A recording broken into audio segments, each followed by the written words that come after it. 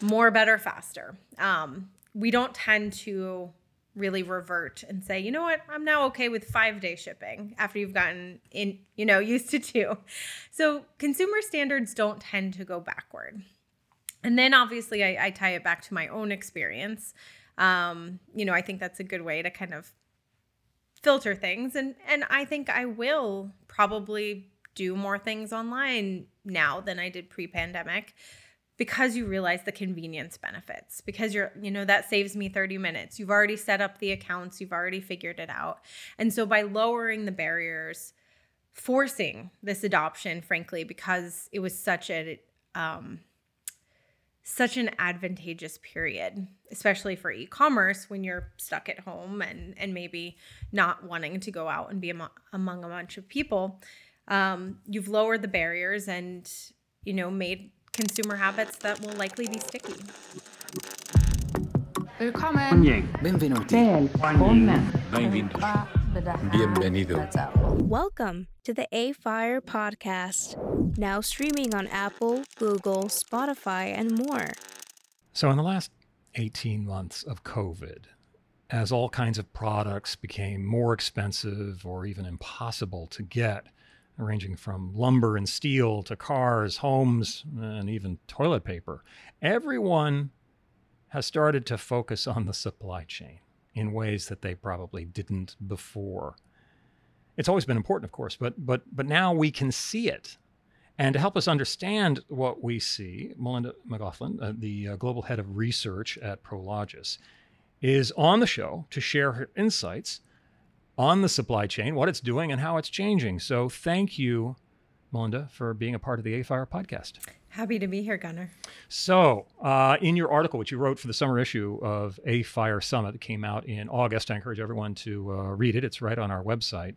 You had an article that you called Supply Change. Nice little turn of phrase there, which you wrote with Heather Balfour, the head of U.S. research for Prologis, in which you talked about and argued that the supply chain itself is changing. So how is it? How significant is that change? And give me a picture really of what the whole thing looks like and why.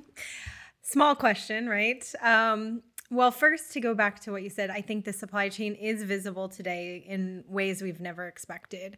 But these changes have been happening for some time. So a few things to tie it together. One, retail is changing. Consumption, we're the world's largest owner of logistics real estate. Behind our customers, they're all driven pretty much by consumption. And the way consumers consume has changed. And that leads to very specific needs from the supply chain. So one, I think the future of retail is different, certainly, than it was in past cycles.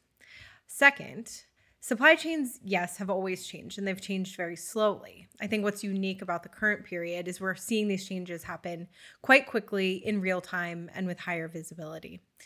Because we have seen a period where I think the fundamental assumption with supply chains that they would continue to work. Again, they were allowed to be in the background because they functioned. And what we saw, not just with the pandemic, but before that, some of these trade tensions, is the smooth movement of goods between countries in particular, but around the world, even within ecosystems. That smooth functioning was something that was assumed because it worked until it started not to. And so when you had Brexit, when you had the US-China tariffs, and then when you have a series of localized disruptions, whether it's a port strike or a natural disaster, and then culminating in a global pandemic, you start to question that assumption that a just-in-time inventory practice will continue to work and yield the benefits for your customers that it needs to. So one, future of retail. Two, I call that really future of risk management in the supply chains. And then three, all sorts of aspects of the business are just becoming more difficult. So we talk a lot about demographic trends that, again, these aren't new. COVID did not create any of these, but I think we're seeing them certainly be accelerated, such as the labor shortage. And then you start to think about the ways technology is moving quickly and might be able to help with some of these more systemic problems that are emerging and these systemic challenges going forward. And that's really about the future of work. So when we take a step back and we think about the way consumers have changed, the way business models have changed, and the way the world has changed overall, I think we're poised for an era of pretty rapid transformation in supply chains. And that's, coming from a practice that tends to move at a glacial pace. Yes, there's always been change, but it does tend to happen slowly. And I think we're seeing a quickening that is probably unprecedented. Yeah. Well, I mean, just in time was like the miracle of 25 years ago, and how it was transforming how we manufactured and what we did, and creating efficiency. And it was pretty great for a while. But to your point, not so great at the moment. Now, what does that mean? I mean, what's the next phase for us? So if it's not just in time, what is it? We like to say just in case. There does need to be a layer of safety stock in inventories to weather these types of disruptions. When we think about the competitive environment for our customers, the domains, I think, that used to be regionalized or a very specific customer segment, when you think about the way competition happens in retail today, it's all global all the time for everyone, which means if you're not tuned into customers, if you can't anticipate their needs, if you can't meet these ever increasing service level requirements, having goods reliably in stock, a ton of choice, you're going to fall behind, because consumers have more choice today than ever. With e-commerce, you're not just shopping at the local store, you're shopping at any store around the world. Part of what I'm curious about. So, we have been talking for 25 years about how consumers require, access to everything at the best price and all that stuff. And the internet's only made that, unbelievable in terms of what people are doing. And yet now we're in an environment, perhaps because it's a limited time, but right now there's adjusting of the supply chain, and even online, you can't get things that you could get before. You can't. Is there a possibility that maybe there is a transition in terms of how consumers are going to behave, not just now, but going forward, in terms of their relationship to goods and the amount of goods that they consume? I think it's a great question. And there's definitely a part of this we just don't know yet. We're still in it. Life is not back to normal. I wish it were. So we get a lot of where will things shake out. So I do tend to look back and do two things. One, what's the long-term trajectory? And I do think the long-term trajectory for consumers is more, better, faster. We don't tend to really revert and say, you know what, I'm now okay with 5-day shipping after you've gotten used to 2. So consumer standards don't tend to go backward. Okay. And then obviously I tie it back to my own experience.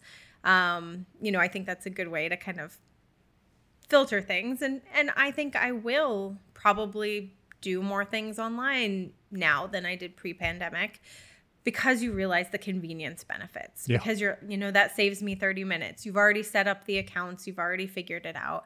And so by lowering the barriers, forcing this adoption, frankly, because it was such an advantageous period, especially for e-commerce when you're stuck at home and maybe not wanting to go out and be among a bunch of people. You've lowered the barriers and, made consumer habits that will likely be sticky. So obviously the elephant in every room, every discussion is COVID and how it's just kind of rocked our world in so many ways. And certainly referring to one in terms of shopping habits and where they're going. But how do you think, especially when it comes to the way we think about logistics in the supply chain, that COVID changes will continue? Why? I mean, a lot of people say, oh, they're going to continue because this is where it is. But I don't know. I've heard people say things like, well, people are going to go back to stores when they can go. Although it's now been 18 months, it's been a while. Maybe they forgot where the stores are, or maybe the stores aren't there. But I am curious how you and your team are thinking kind of long-term in terms of how some of what we've become accustomed to in the last 2 years will continue or not continue? It's a great question, Gunnar. And I think we see changes that are likely to be sustainable in all areas. So direct-to-consumer delivery, e-commerce. One reason why we think not only does that remain a high proportion of retail sales, but it's likely to keep growing, is one, I already talked about sticky consumer habits. You just become used to it and like the benefits. Certainly, it's been growing fast before the pandemic for a reason. Two is there is probably a lack of retail options around you. There will be stores that have closed, and probably, especially specialty goods, certain things you'll have to go online to get because there's just not a physical option nearby. And then third, and probably the one we're kind of best positioned to comment on because of visibility, is the service level improvements companies are making to be able to deliver more goods reliably. So used to be to buy certain types of things, you would still have to have a long wait time. You don't get the visibility of when it can actually be at your doorstep. You have to accept a lot of compromises to do some online shopping. Today, because customers are building out these networks, making sure they have goods that can go direct to consumers' doorsteps more quickly, expanding those choices, expanding those options, it becomes a self-fulfilling cycle. I think, everybody talks about Amazon, but they really are the best example of raising the bar and generating sales activity and repeat consumers from that. So I do think, that's the overall trajectory. Now, we've said from the beginning when we saw this shift that, there'll be a snapback period. We've been artificially constrained. We can't, today you can go off to stores and things like that. You might be limited capacity, still wearing a mask, but in most places you can go out and shop. And when it starts to feel safer and safer, certainly, I think there's pent-up demand to go out there, to be among people, to spend on services, travel, entertainment, rather than simply goods. We have been in a period where the trend switched. Over the long period, it was sort of we were spending more on services than goods. In the pandemic, dramatic shift the other way for the reasons you would expect. Mm-hmm. So we do expect, a little bit of volatility as things hopefully continue to go back, trend toward normal. But overall, I think this is an important, e-fulfillment is going to be an important part of supply chains going forward and continue to capture that revenue share that makes it an essential, part of planning. Now, the second thing, which I haven't brought up, but I do think our ideas of what a good store experience can be and like the options you should have going to especially some of the larger retail outlets has also changed. So for those of you who like to drive up and have, goods loaded into your car, I don't think that goes away. I think consumers like that. And again, to speak to those consumer standards, don't go backwards. I don't think it would go well if you were like, well, that option is now no longer available, which those types of activities in and of themselves change the relationship between your supply chain and your store functionality. You need to have rapid replenishment options because, if you're online and you see the stock there and then you get to the store and they're like, oh, sorry, it's out of stock, that's going to be a bad customer experience versus in the past, the store experiences, if it's on the shelf, you got it. And if it's not off the shelf, you don't really know why or think about it. The visibility that we have today is really a game changer. I agree. And it seems like what's happening now is that the physical world is starting to mimic, what you get when you order something with FedEx or with UPS or something like that, where you can see where it is and everything else. I mean, I think that level of transparency is becoming the standard. I really encourage everyone to read her article, in great part because she has some beautiful charts that kind of help explain where this is going as well and could be useful as you're thinking through your own strategies around logistics and around retail and around all the other forms of real estate that are impacted, which basically means everything impacted by logistics at this point. Would love to get your thoughts on this. Now, politicians love to talk about it, I think, because it helps them get elected, that they're going to onshore all manufacturing and it's all going to be awesome. And places like Michigan are going to have more jobs than they know what to do with, which may happen, I guess, but it does seem like a lot. As you're looking at these supply chains, are you having to prepare for suddenly having your supply chain be a couple of 100 miles as opposed to a couple of 1,000 miles, or what's going to happen? Well, I don't think anyone knows what's going to happen. As you mentioned, it's a political football, which makes it very hard to predict where it's going. But I do think there are a couple things, I can comment on. One, again, we're pretty focused on that consumption end. So the vast majority of our customers, they are where they are because that's where their end consumer is.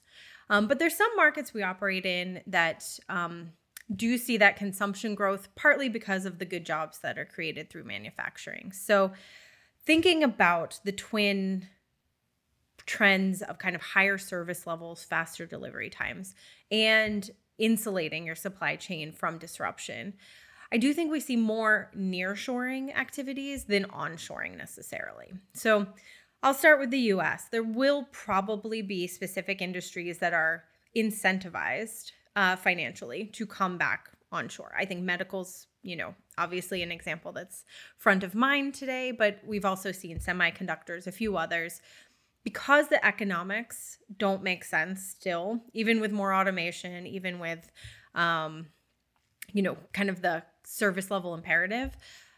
That will require government subsidies and, a specific infrastructure to make that happen. But if you're thinking about getting closer to your end consumers while still, leveraging kind of the economics of globalization, I think some areas where we see that growth are markets like along the border in Mexico and Poland, where, in Poland, you're closer to your European customer base. In Mexico, obviously, it's the US customer base. And the way that translates to some of the demand for our customers is to have redundant facilities on either side of the border, or to make sure that your supply chain is robust in where it's sourcing goods from. So in the US, obviously, the Southern California market, largest market in the US, 40% of our imports or more still come through that port.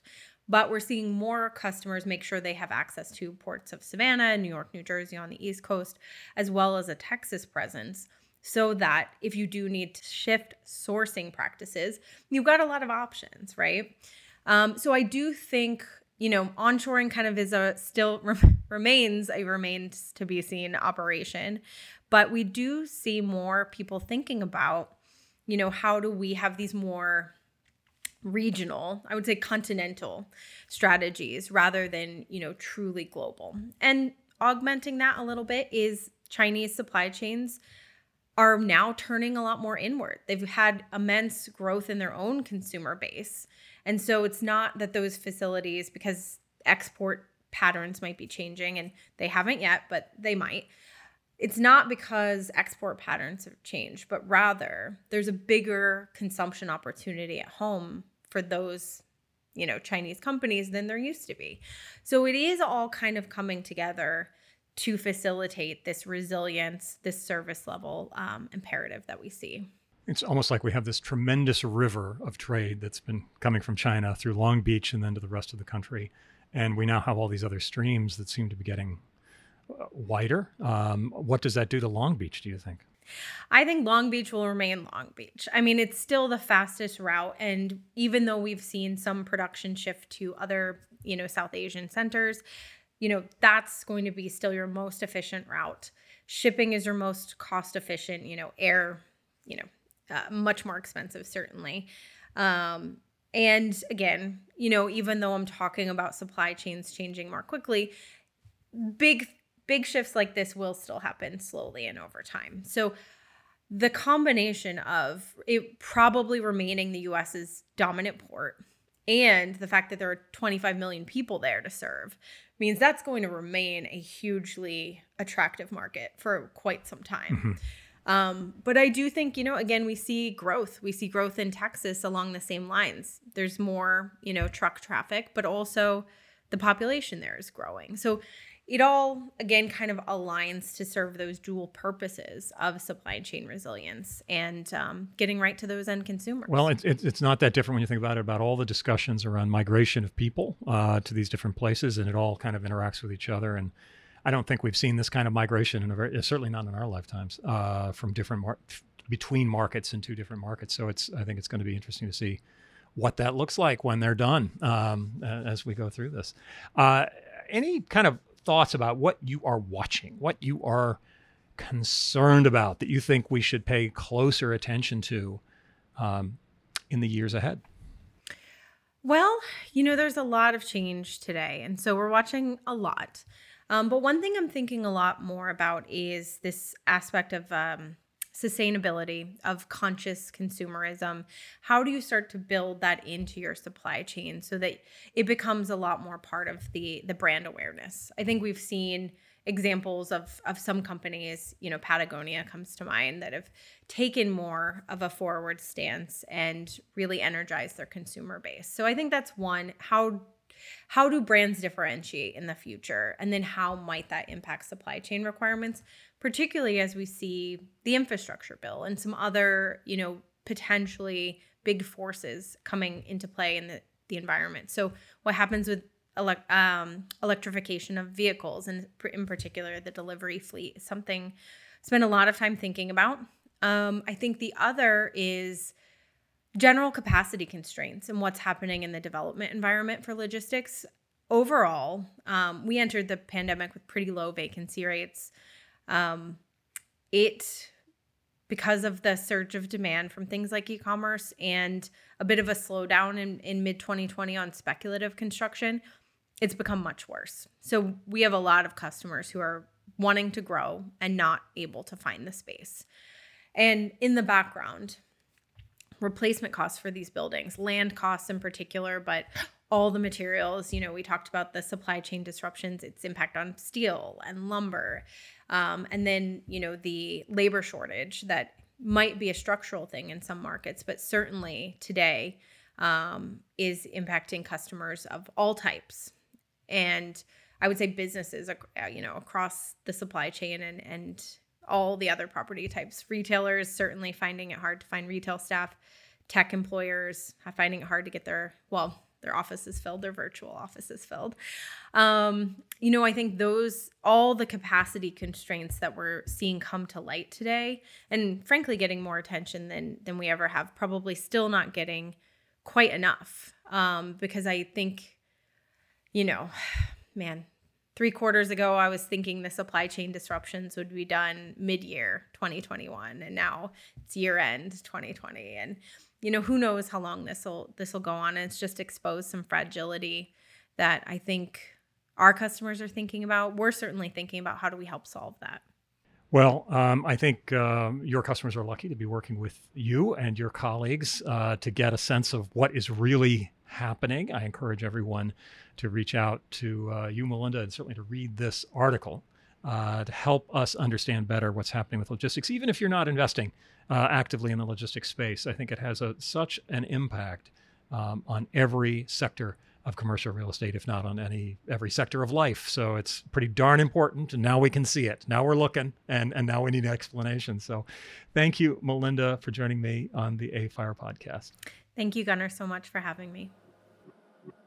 You've been listening to the AFire podcast. Remember to subscribe on your favorite podcasting platform, including Apple, Google, Spotify, and more. AFire is not engaged in providing tax, accounting, or legal advice to this podcast. No content included here is to be construed as a recommendation to buy or sell any asset. Some information, including the AFire podcast, may have been obtained from third-party sources considered to be reliable. AFire is not responsible for guaranteeing the accuracy of third-party information. The opinions expressed in the AFire podcast are those of its respective contributors and do not necessarily reflect those of AFire.